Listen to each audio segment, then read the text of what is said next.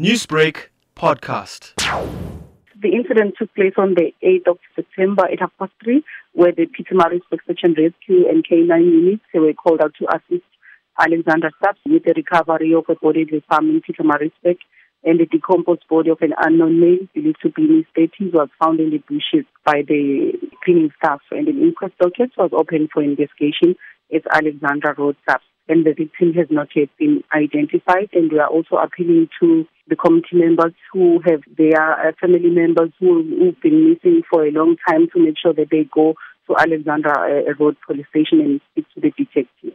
A similar case in Chatsworth. What had happened in this particular case? Yes, it was on the 8th of September where the police officers from the Durban Search and Rescue and other role players were called out at Bayview to recover the body. Upon arrival, they found a decomposed body of a 54-year-old woman who was found inside her home, and the deceased had no visible injuries, and the postmortem will be conducted to determine the cause of death. Is there any suspicion maybe from engagements with neighbours or community members about any type of foul play that could be involved? No foul play is suspected at this stage, even though the postmortem will shed a light to determine the cause of death.